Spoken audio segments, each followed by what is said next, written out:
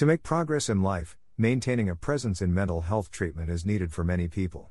Personally, I know there are barriers to maintaining a presence in treatment. The goals of a practitioner and someone receiving treatment do not always coincide. It is interesting to determine at what point the purposes of the consumer and practitioner intersect. I know that treatment is beneficial in my life, but communication has become very difficult with service providers. For this reason, support needs to be established with common goals in a therapeutic alliance. Goal setting in treatment may be one way to establish a common ground and language. However, varying temperaments in a therapeutic relationship will slow the road to meaningful therapeutic gains. There are inevitable conflicts, with baggage on both sides hindering real productive communication and goal setting.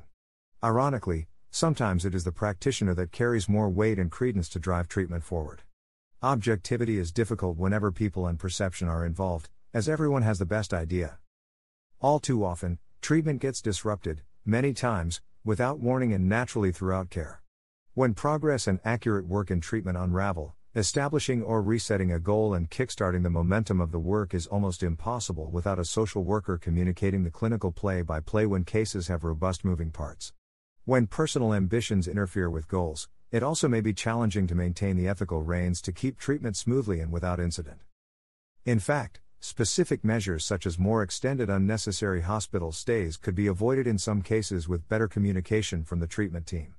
Certain attitudes by social workers may exacerbate symptoms rather than give relief when a clinician takes cues from the wrong parties or isn't truly engaged in their work enough to be a real changemaker and cheerleader in their client care. All too often, patients are triggered by treatment providers without empathy. These feelings can lead to an episode or the unraveling of a patient's progress to date. Sometimes, these clinical missteps are so critical and negligent they make further treatment and additional clinical services necessary. With proper caution executed, and good listening with precise language, treatment progress can be maintained and preserved during touch-and-go blips that arise during care provision. With a well-seasoned treatment team, enrollment and selection of programs and tandem services after discharge can be successful for many years. In the end, treatment at one level of care cannot go on or be maintained indefinitely. With time, everything changes, and someone may show the most signs of relapse when significant progress is being made.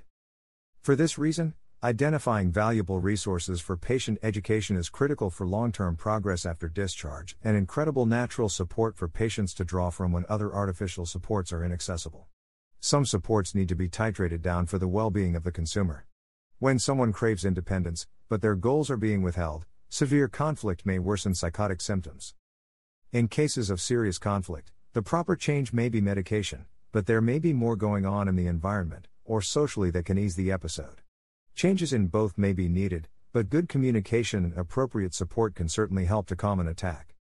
In the end, the nature of life is dynamic, mental health treatment should be regarded as such. If life becomes stagnant due to failure to understand the needs of someone, symptoms can flare up. In worst-case scenarios, prison may be an outcome. However, communication and support are more attainable with grasping the history of someone.